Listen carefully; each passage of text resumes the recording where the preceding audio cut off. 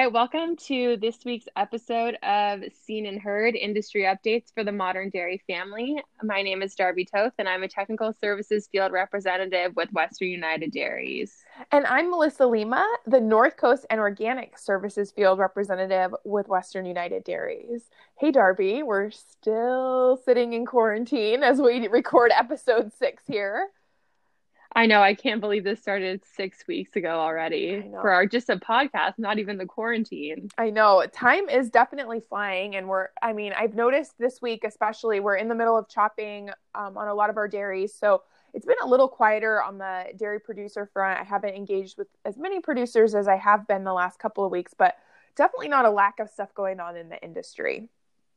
No, I agree. I have a feeling that this is just a tiny little lull. Everybody's out shopping, and next week it's going to pick up and the phone's going to be ringing off the hook again. Absolutely. Hopefully they're getting a good chance to catch up on episodes while they're out in the tractor during the day. But we have a few exciting things on tap for today's episode, and then hoping to bring you some really good content in the next couple of weeks so we can fill all those hours in the tractor. Exactly. This week we are going to have a market update with Annie, and then we also have an interview with Annie and Bill Sheik. And then I had a chance to chat with Bob Carroll from CMAB. And then Rochelle's going to give us a Lecheros update, and we're going to wrap up with some member questions from this week. Yeah, and as I said, a little bit quieter on the member front. So we just had one question that kind of came up a lot this week we'll get to, and hopefully we'll get you guys back out to enjoy this weather. We had a little bit of a weird system come through Humboldt County here this week. We call it $1 million rain, a good warm 2 inches of rain. And now today we're looking at the sun again. So hopefully you guys are having a good spring week in the valley as well. Yeah, we're sitting back down in the mid 70s, low 80s. So I'm going to enjoy this as long as it lasts. Yeah, definitely good weather for chopping and keeps the cows happy. Exactly. Great. Well, we'll jump right into Annie's market update. So welcome, Annie. Annie, we'll jump right into the market update this week, and then we'll go from there. All right. Well, there's some improvement this week. So I'm happy to report that it's not like we've seen in the past few months of always news of declines. And so I mentioned last week that CME price improvements, from the prior weeks should translate into increases for USDA prices. And we finally saw some of that this week. So the gains weren't substantial, but really any upward movement at this point after what we've seen is really welcome news. And so but the butter price that goes into the FMMO formula saw a jump of 5.65 cents from a week ago. And what's even more encouraging is that CME butter prices rose by more than 20 cents over the last week to $1.51 per pound. And so they're now standing over 30 cents above USDA price. And so that means that hopefully in the next few weeks, some of that increase will trickle into our FMMO prices. The USDA's barrel price did just as well as butter. It was up almost 5 cents from last week, still low at $1.12. But just like butter, CME barrel prices have continued to rise. And so they gained 26 cents in the past week, and they're now at $1.50 per pound. USDA block prices and quite catch the enthusiasm. They lost, almost 4 cents this week. But that doesn't mean that CME blocks weren't climbing very enthusiastically. Also, they gained 27 cents per pound since last week, and they're now at $1.57. And so just you can see these commodities at CME rallying, and means it bodes really well for what's going to happen to our USDA prices. There's no doubt that the announcement of donation programs across the country and all the government dollars available for a substantial volume of dairy purchases played a role in all the optimism. So we don't know if this impact will be long lasting, but at least the temporary effect is really noticeable and should really mean an increase into our USDA prices. The only one kind of dragging is the USD non-fat dry milk price. It lost, 1.93 cents this week. It's at 84 cents a pound. Things that the CME moved in the right direction, but not really aggressively. So the price went up 5 cents, but it's still, 88 cents per pound. So still not the prices that are substantial enough to generate an increase on producers' check. But if we look at the trade data, there was a 4% increase in March powder exports compared to last year. And so that, a little bit of improvement on that commodity, which, typically around 60% of powder is exported, that makes a big difference. And so hopefully U.S. remains competitive, the price is higher overseas, and so we should keep seeing some movement on that front. And finally, the dry weight price, it really is the most stable commodity. We're at the 11th consecutive week where the price has been in the 37 cents per pound range. And so just a lot of stability on that one continues to be helpful, at least, not going downward. Good. Well, a little upward movement and a little stability are good, welcome news for sure, Annie. Thanks for that market update.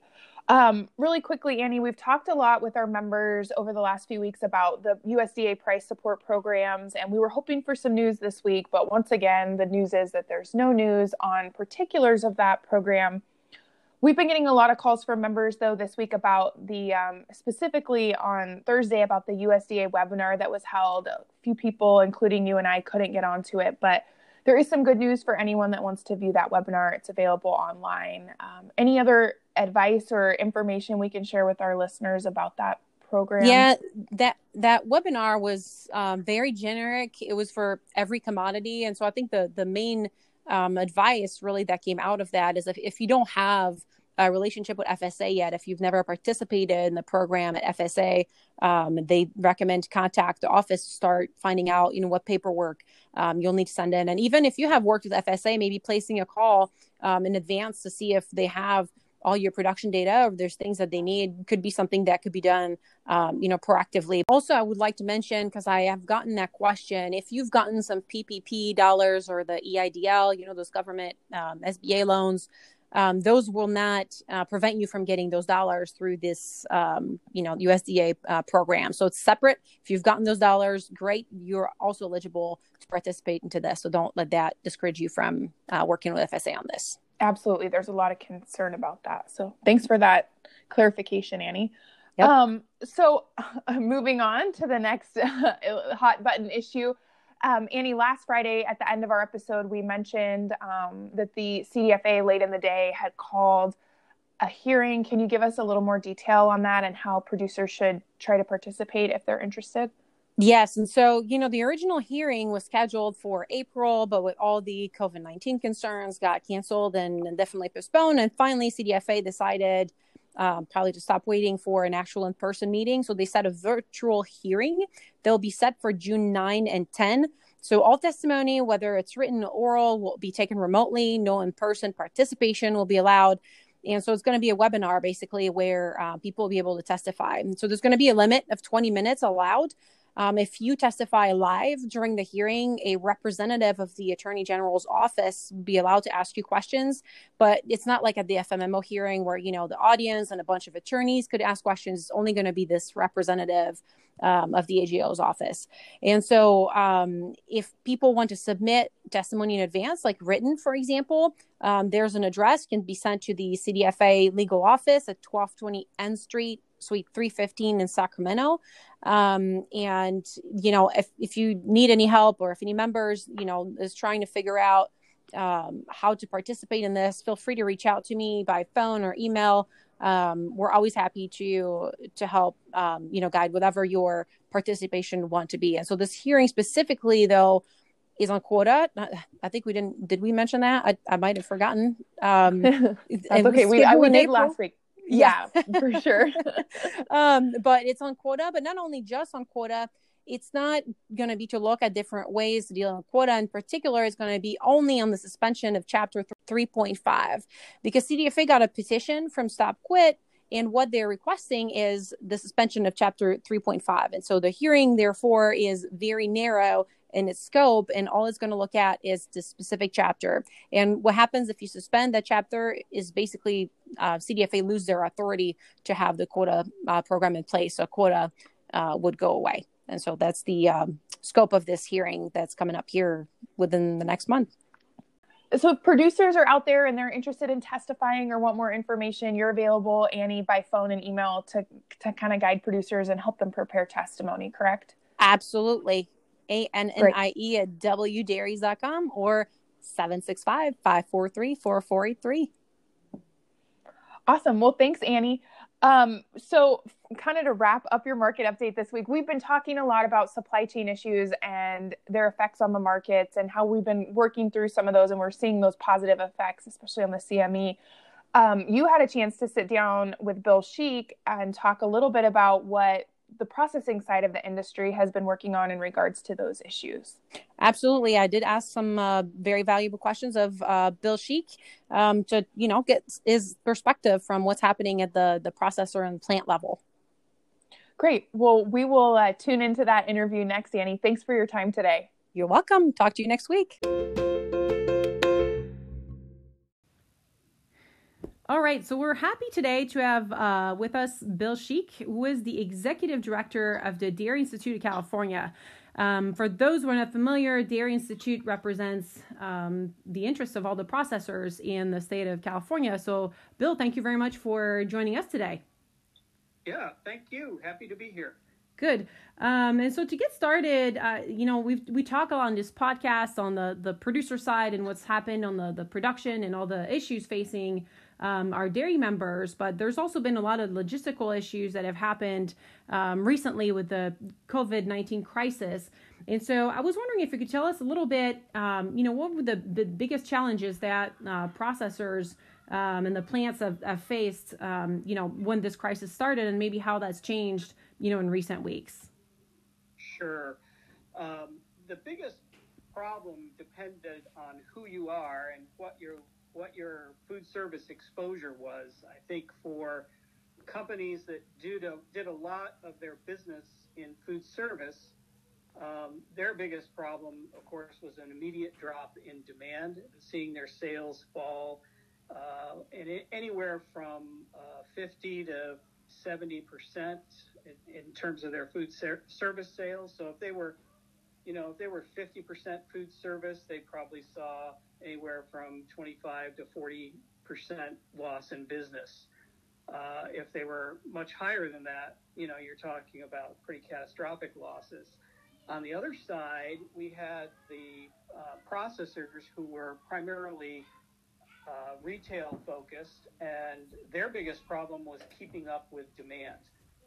They had to run extra shifts, extra hours. They pushed their suppliers pretty hard on deliveries, and I know a lot of the co-ops were busy shuttling milk all around the state to keep up with the extra demand on the fluid side, for example.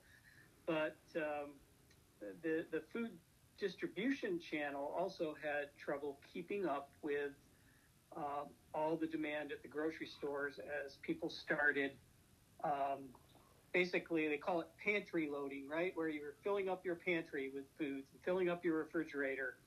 And so that phase was really chaotic, very, maybe chaotic isn't the right word, but it was frenetic, and it caused a lot of extra overtime. It caused some hiccups on the distribution side. What we found was central warehouses where processors were delivering to, say, a grocery store chain's central warehouse, and then that warehouse was distributing out to the individual stores.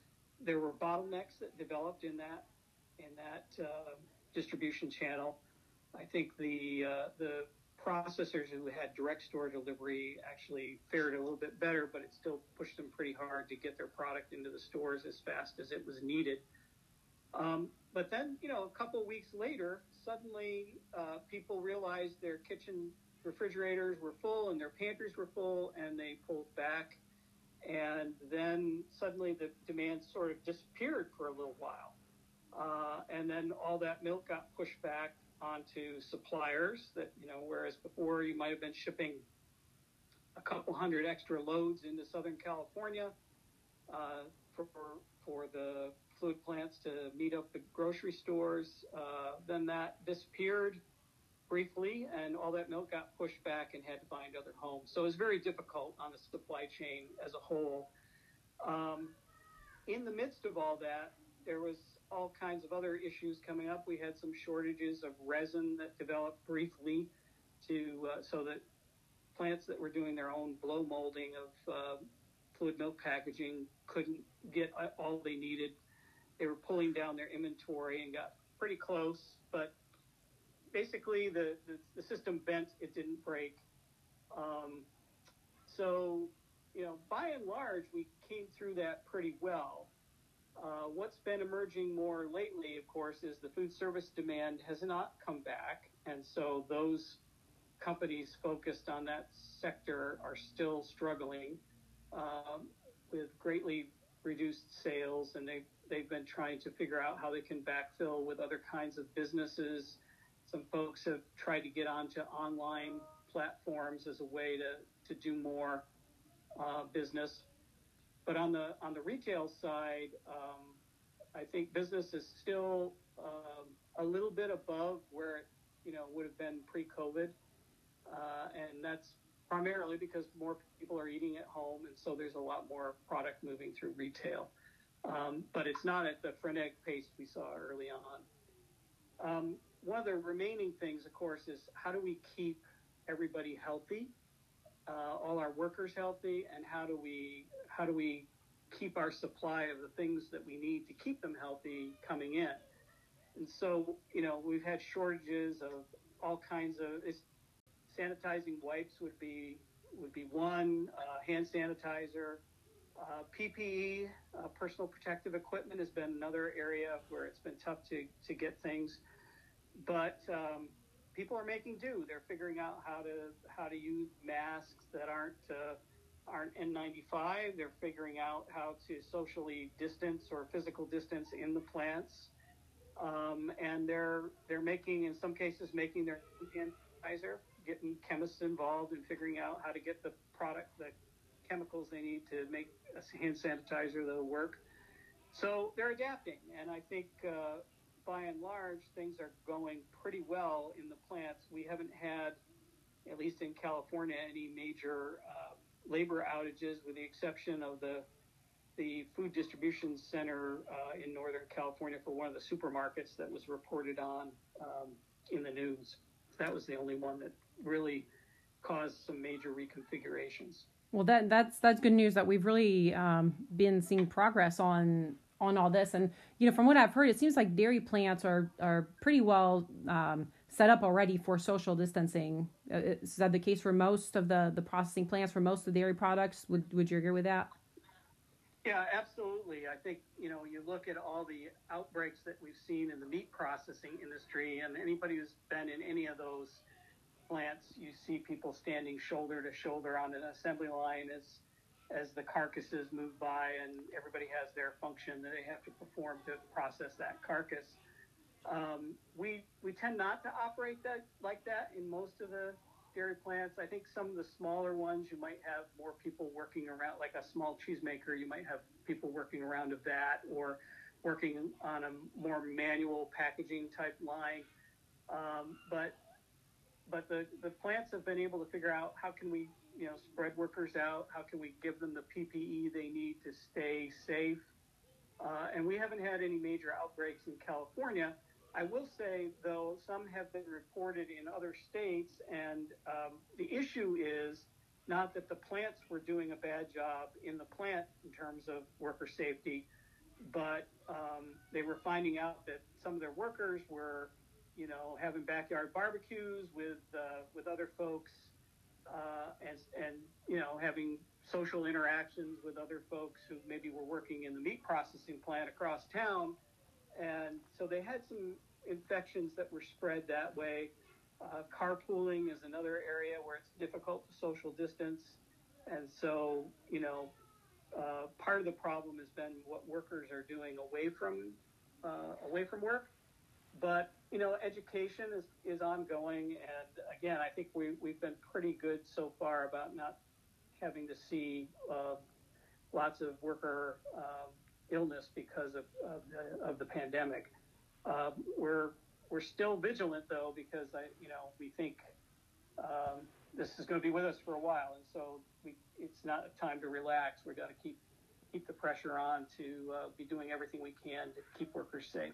Yeah, and that really is a critical part, because we've seen how that's impacted other industries. You mentioned the meat industry, and we've been, it's not fortunate, but at least on the dairy side, it seems like that part of the supply chain has been functioning pretty well. And so it's good to hear that those bottlenecks, who moved from the warehouses then to other areas seem to be mostly resolved. And that like you said, now consumption at the grocery store is still maybe a little bit higher than it was same time last year, but it's not like the crazy pantry loading that we saw earlier on. So we'll keep hoping that consumption of the grocery store stays high, though, because we do need to move those dairy products. And as a lot of our members pointed out early on, there were some limits on purchases of dairy product at retail. So I think from most of what I've heard, it seems that most are removed, and that's thanks to a lot of your work too with the Grocery Association. So we really appreciate the hand that Dairy Institute gave us in trying to removing some of those limits to make sure that if consumers want milk, then they're able to buy it and not limited. So I think that was a big step, but obviously that was not the only issue in the supply chain. Right, and I think we thought that what was going on there was, the grocery store managers were reacting to that initial surge, and they really weren't sure what the new normal was going to be like. So then even when the supply chain adjusted and was able to get more milk to them, and consumers kind of backed off from buying at quite the pace they were buying at initially, some of these stores still kept the limits in place, I think, as a precautionary measure, because they didn't know. Maybe there'd be a week lull, and then the panic buying would start all over again. I think once they saw things had settled down, though, it was and that we could deliver the product they needed, they got a little more comfortable and took those limits off for the most part. There were some limits that persisted in some areas, but those had to do with kind of specific supply chain issues with those particular retailers. Well, that's good to hear. I know we still have a lot of issues coming up, with the milk price forecast is not looking the best for the next few months, but hopefully, having a steadier supply chain will help us keep, moving things along, and with production hopefully slowing down a little bit as producers react to those low milk prices, maybe the balance will be a little bit better than it looks like, will be for the price of May, for example. Yeah. So, yeah. Well, let's hope so. Yeah. Let's hope so. I won't ask you what your price forecast is for May, unless it's good. Do you have something particularly optimistic to share on that front? Well, I don't, but I will say this: if you look at what's been happening at the CME, that bodes well. Our question is how much of that is a reaction to the food box donation program and all the extra product that is going to be purchased in the next few weeks for that, versus a long-term rebound. And I think the jury's still out on that, but it's certainly hopeful to see CME prices recover the way they have. Yeah, and I certainly appreciate that, because we know those CME prices tend to trickle their way into USDA prices. So even if it's just a over-optimistic reaction, we'll take the increase, even if it's temporary. It's better than none at all. So at least I'll have helped with that. Yeah. Well, I really want to thank you for spending some time with us regarding, the current situation. I know there's always a lot of interest in what's happening on the processing side and with the plants. And so we really appreciate you taking the time. And hopefully, maybe as things progress, maybe we'll talk again soon, and we'll be filled with even more good news in terms of how the supply chain is adapting. Yeah, well, it's been a pleasure to talk to you, and everybody stay safe out there. Thanks, you too. All right, bye-bye. Well, thanks, Annie, and a big thanks to Bill Sheik for that great update from the processing side of the industry. And now we're going to jump over to Darby's chat with Bob Carroll, which gives us even more insight. We thought this was a great episode to have both gentlemen on to share with us a little bit about how we're working through the problems in the supply chain and with processing. Well, again, thank you so much for taking time. I'm sure you're extremely busy right now. It's been a busy time for sure. I've been on Zoom all day today, as many people are. Yeah.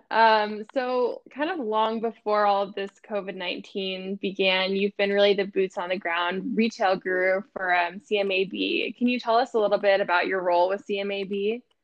Sure. So I'm the Vice President of Business Development for CMAB. And usually the simplest way that I can explain what business development function does is it's a blend between sales, marketing, and business strategy. So we really look for opportunities across the consumer landscape, across markets, across products, and from the producer perspective and the consumer perspective. At the end of the day, our mission is to increase demand for products that use real California milk and ultimately to improve farmer profitability. So my group has 3 areas. We cover domestic retail, we cover food service, and then international. And on the international side, really our number one priority is finding business opportunities for California fluid milk for more class 1 sales and other value added sales. It sounds like you end up kind of, you end up reaching both sides of things, trying to, reach out as far as markets go. And then you're also dealing with our farmers. And I'm sure, you have to kind of balance both of those roles as you make decisions, and that can't always be easy. Yeah. It really does come down to the farmers first at the end of the day. That's our number one focus. It's obviously who funds CMAB, and there's really no higher priority right now for us than class 1, which has the biggest impact on our farmers' checks. But really value added sales in general have been our focus for quite a while, and in the short term, even more so. So, how has all of this, continuing to kind of talk about COVID-19, this pandemic, how has it changed or altered your role, or how has CMAB really adapted to the issues that we're facing as an industry?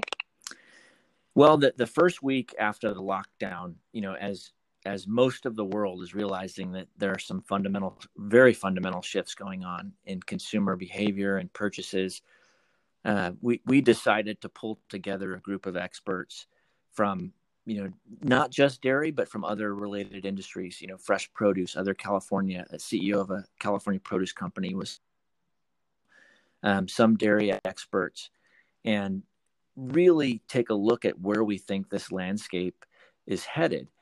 And we said, listen, we just finished a 5-year plan. We did a lot of work on consumer insights, on grow areas that are high potential for growth and how we're going to focus our resources there. But we said it's time to take another look. And we really, looking across that landscape, saw, as most people did, the large imbalances, let's say, between food service and retail, and the supply chain issues, and how global trade was really interrupted in a lot of cases because of the global epidemic, or global pandemic, I should say. And we developed 6 strategies that we're really squarely focused on now. And the first is focus on the core markets, which is California, and then our export markets where we have value added products that we can sell, especially class 1. And our core products, the ones, again, that are large impacts to the dairy farmers. So in California, fluid milk, as is everywhere, an important component for the dairy farmers.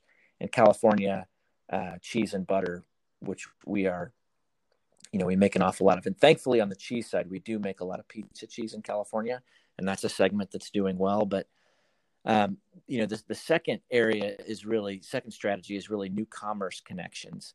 So we are really focused on this trend that's moving very rapidly, where restaurants are becoming grocers. And so we've partnered with Sysco, the largest food service distributor, to really make sure that dairy products and fluid milk are core offerings for those restaurants, promoting that in concert with Sysco to their restaurant customers. And we're also looking at other ways that we can help encourage distribution of fluid milk, working with food trucks, for instance, in the Bay Area right now, in a test that is really bringing a food service distributor truck and food trucks that can do direct-to-consumer sales into locations that can sell milk and other dairy products. We're supporting efforts that are bringing our specialty cheeses together into offerings that a consumer can buy, maybe 4 specialty cheeses in a box this month, and then 4 different specialty cheeses the next month. So there's a bunch of new consumer touch points as consumers are looking for fewer trips to the grocery store, or early on, we're not able to even find milk. And so that was one of the other big things that we focused on, are those limit signs that were on the store shelves, on the dairy cases, limiting how much milk a consumer could buy. So we brought in, first thing we did is send our team into the marketplace to assess what was going on. And we called an awful lot of retail headquarters. And in most cases, the retail headquarters were saying, oh yeah, the limit sign should be off by now. That was really just for the first week with the panic buying. But we found store managers were not taking them down. So we went into the top 300 grocery stores with merchandisers and helped stock the dairy case, talked to the store managers. We've been able to take down hundreds of those limit signs and help keep milk stocked. So that was a big one. We're working to really help reimagine what food service is going to look like. I mentioned pizza being an important category for California dairy. We're working with several pizza chains to really promote California milk, to promote that local partnership, and then we're also not forgetting about innovation. So, we've had a long-term vision to bring together Cal Poly, Fresno State, and UC Davis, as well as the California processors, to really think about long-term, what are the needs that California has for innovation to help us move from, the large commodities that aren't as much value back to the dairy farmer, to more innovative products that ultimately processors will pay more for the milk because there are higher margins there. So we continue to work on that across the industry. And like I mentioned before, also, there are still export opportunities for value-added products, even though the logistics system's a little bit gummed up. That's really a lot of great information. That's so interesting that you bring up the kind of direct-to-consumer restaurant sale, because I've seen that so much, just even in local restaurants that I follow on Instagram or, kind of keep up with, and they've started putting together these boxes that they're selling to consumers, or like a little kind of mini grocery store at their restaurant. And so that's such a neat opportunity, I think, to get California dairy products out to consumers. It really is. And there are some longer term pieces to that I think are going to stay. I do think that restaurants are going to have they're obviously going to have less traffic due to social distancing, even after they open. And another revenue stream of grocery products is going to help. But Sysco also has, ideas and plans that are longer term as well, that we've been working on with them, to make sure dairy is part of, say, an Uber Eats order for that restaurant that is now carrying dairy products and other staples. So there are some silver linings that I think will benefit dairy products in the long run. It's just the short run's tough on everybody. Yeah. And I think, it was so important to so many, obviously all of us in the beginning when we had these, you talked about the milk limits and your guys' partnership working on getting those removed. And it's been great to see kind of that come to fruition. But now as the pandemic panic buying kind of goes away, it's so interesting to see how you're planning on moving that strategy long term. Yeah, that particular strategy of sending merchandisers in the store isn't something that will be long term. That's ultimately the store's jobs, to be stocking the shelves.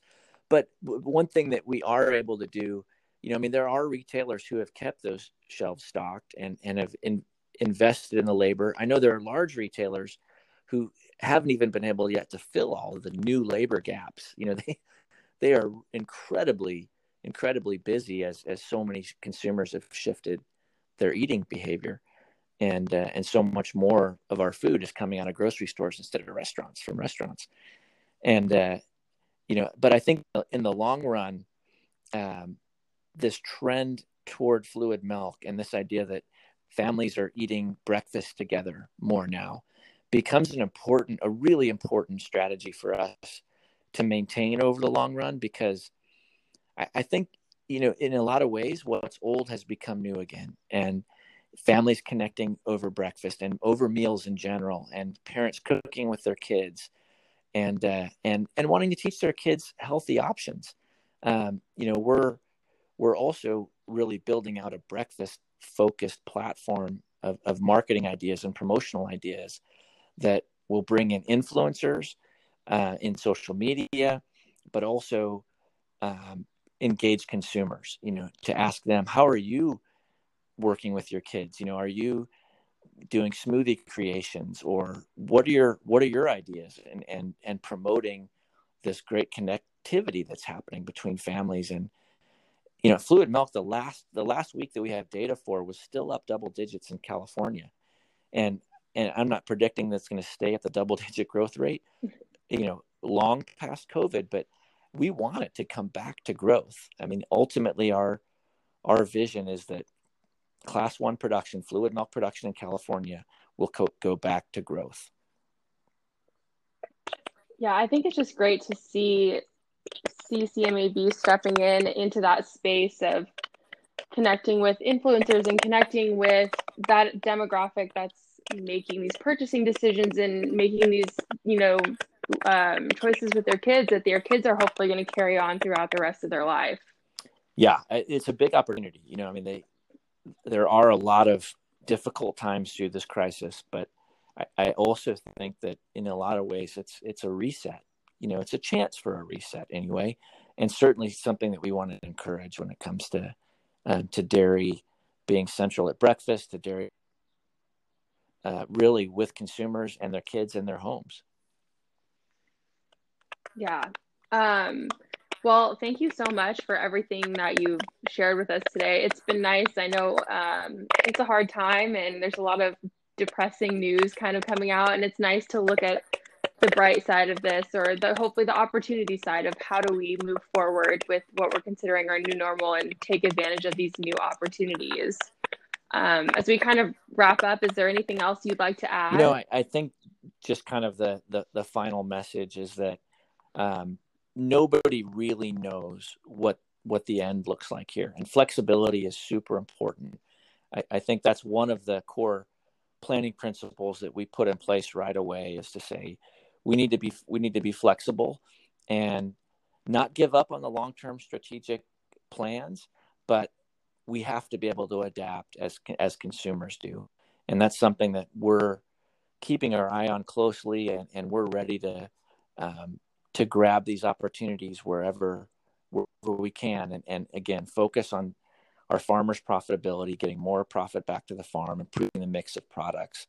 And there are a lot of opportunities right now in front of us, and there will be more down the road that we're going to be keeping our eyes out for. Well, thanks so much again. I really appreciate it. Thank you, Darby. Bye. Bye. Hello, dairy members of Western United Dairies. Hoping everyone had a nice week. My name is Rochelle, and I'm with Western United Dairies in Lecheros Unidos de California. I hope our dairy members hire any type of experienced employees for their dairies. We have them available and looking for work since the COVID-19. Most people were laid off and are now in need to work, but we are trying to do this the safest way possible to get them placed into dairies. For this week, I have the following employees in these areas of California. Sacramento County, I have milkers. Merced County, I have milkers and outside dairy labor. San Joaquin County, I have milkers. In Stanislaus County, any dairy labor experience, cow feeders, and milkers. If you are looking to hire someone these days, feel free to call the office at 209-527-6453, or you can email me at rashell@wudairies.com. Remember, we are here to help you out in any way on your dairy to stay productive. Thank you and have a nice day. All right, well, as we're wrapping up this episode, we are going to chat for just a minute about a member question. I think the most popular questions we've gotten this week have to do with the USDA webinar on Thursday.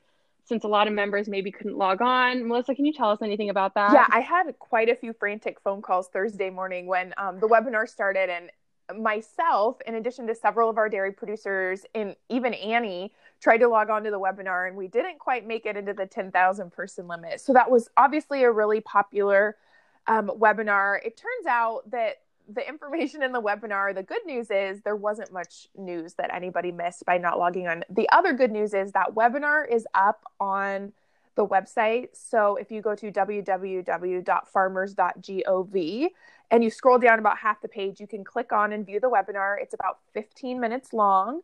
And basically what it was an update from USDA on how producers should connect with the Farm Services Agency in preparation for the producer price support programs that are coming. And most producers in the dairy industry are already engaged with FSA through various programs, including the DMC program. But just in case a producer has never worked with them, it's really important that they call their FSA office this next week. Try them on Monday morning. They made it very clear on the webinar that all business will be conducted over the phone for the time being. So there's, a little bit of safety there, but give your local FSA office a call. Let them know that you're a producer that would like to engage with FSA and you've never been with them before, or if you have been with them before, that you would like to double check that all of your records are up to date in their system. So that's one important step we can take while we're awaiting the release of the program and the signups, is to make sure all our ducks are in a row with FSA. So hopefully that answers a lot of questions that are out there. And again, if you missed that webinar and you want to check it out, it's at www.farmers.gov, and just scroll down about half the page. It will take you to a YouTube link and you can watch it. And it's a really good informative piece about just how to get geared up for those programs. Unfortunately, we're still not sure about any details for the program, but as soon as we hear, we will be communicating with our producers through our email channels, probably a bonus episode for the podcast, and any other way. We may even send out a group text message just to let you guys know that it's time to engage with FSA. Thanks, Melissa. That was a nice update, and I think you condensed their 15 minutes to a very brief couple minutes. Perfect amount of information. I know. I was wondering if I was talking almost as long as them. It was a little bit funny. It's so interesting to me in this new world of Zoom, where we're kind of being brought into people's homes, just how these webinars play out. And they did a really good job. It was kind of cute at the beginning. The gentleman from USDA talked a little bit about his farm and the weather in Pennsylvania. And I personally, it was kind of funny, but I also enjoyed it. It brought me back a little bit to the fact that these, maybe government employees, but they also are producers, and they understand what, and share what we're all going through right now. So, it was a good 15 minutes, and I think producers can probably listen to it in the background and pick up the information. I agree. Well, we're looking for some fun new content in the upcoming weeks. We're going to be looking at a labor update, an environmental update with Paul Souza. We're hopefully going to meet CMAB's new Director of Producer Relations, Dana Garidelli, and along with lots of other exciting content. And on that note, if there's something that you're really interested in hearing about on the podcast or any feedback that you have, please email us at wud.pod@gmail.com. Yeah, that's wudpod@gmail.com. And you can always also reach out to Darby or I via email or phone. Members have our contact information if they need anything in relation to the podcast or just a membership issue. We're happy to help out. And yeah, I'm looking forward to the upcoming weeks. We have some exciting content coming, and I've been a good friend of Dana's for a long time. I'm excited to have her on. She recently transitioned to CMAB, and what a time to move into a new job. Hopefully this will be a good way for her to meet our membership and get to know dairymen, and they can get to know her a little bit through the podcast. Okay, well, I think that's it for this week, Darby. We will see everyone, or hear everyone, next week. Thanks for joining us. Thanks, everyone.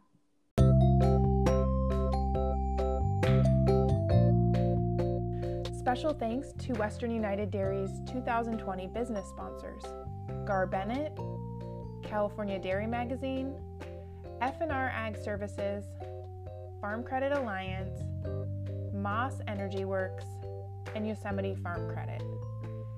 We appreciate our sponsors and thank them for their continued support. If you'd like more information about how to sponsor Western United Dairies or this podcast, please send us an email at info@woodairies.com. That's info@WUDAIRIES.com.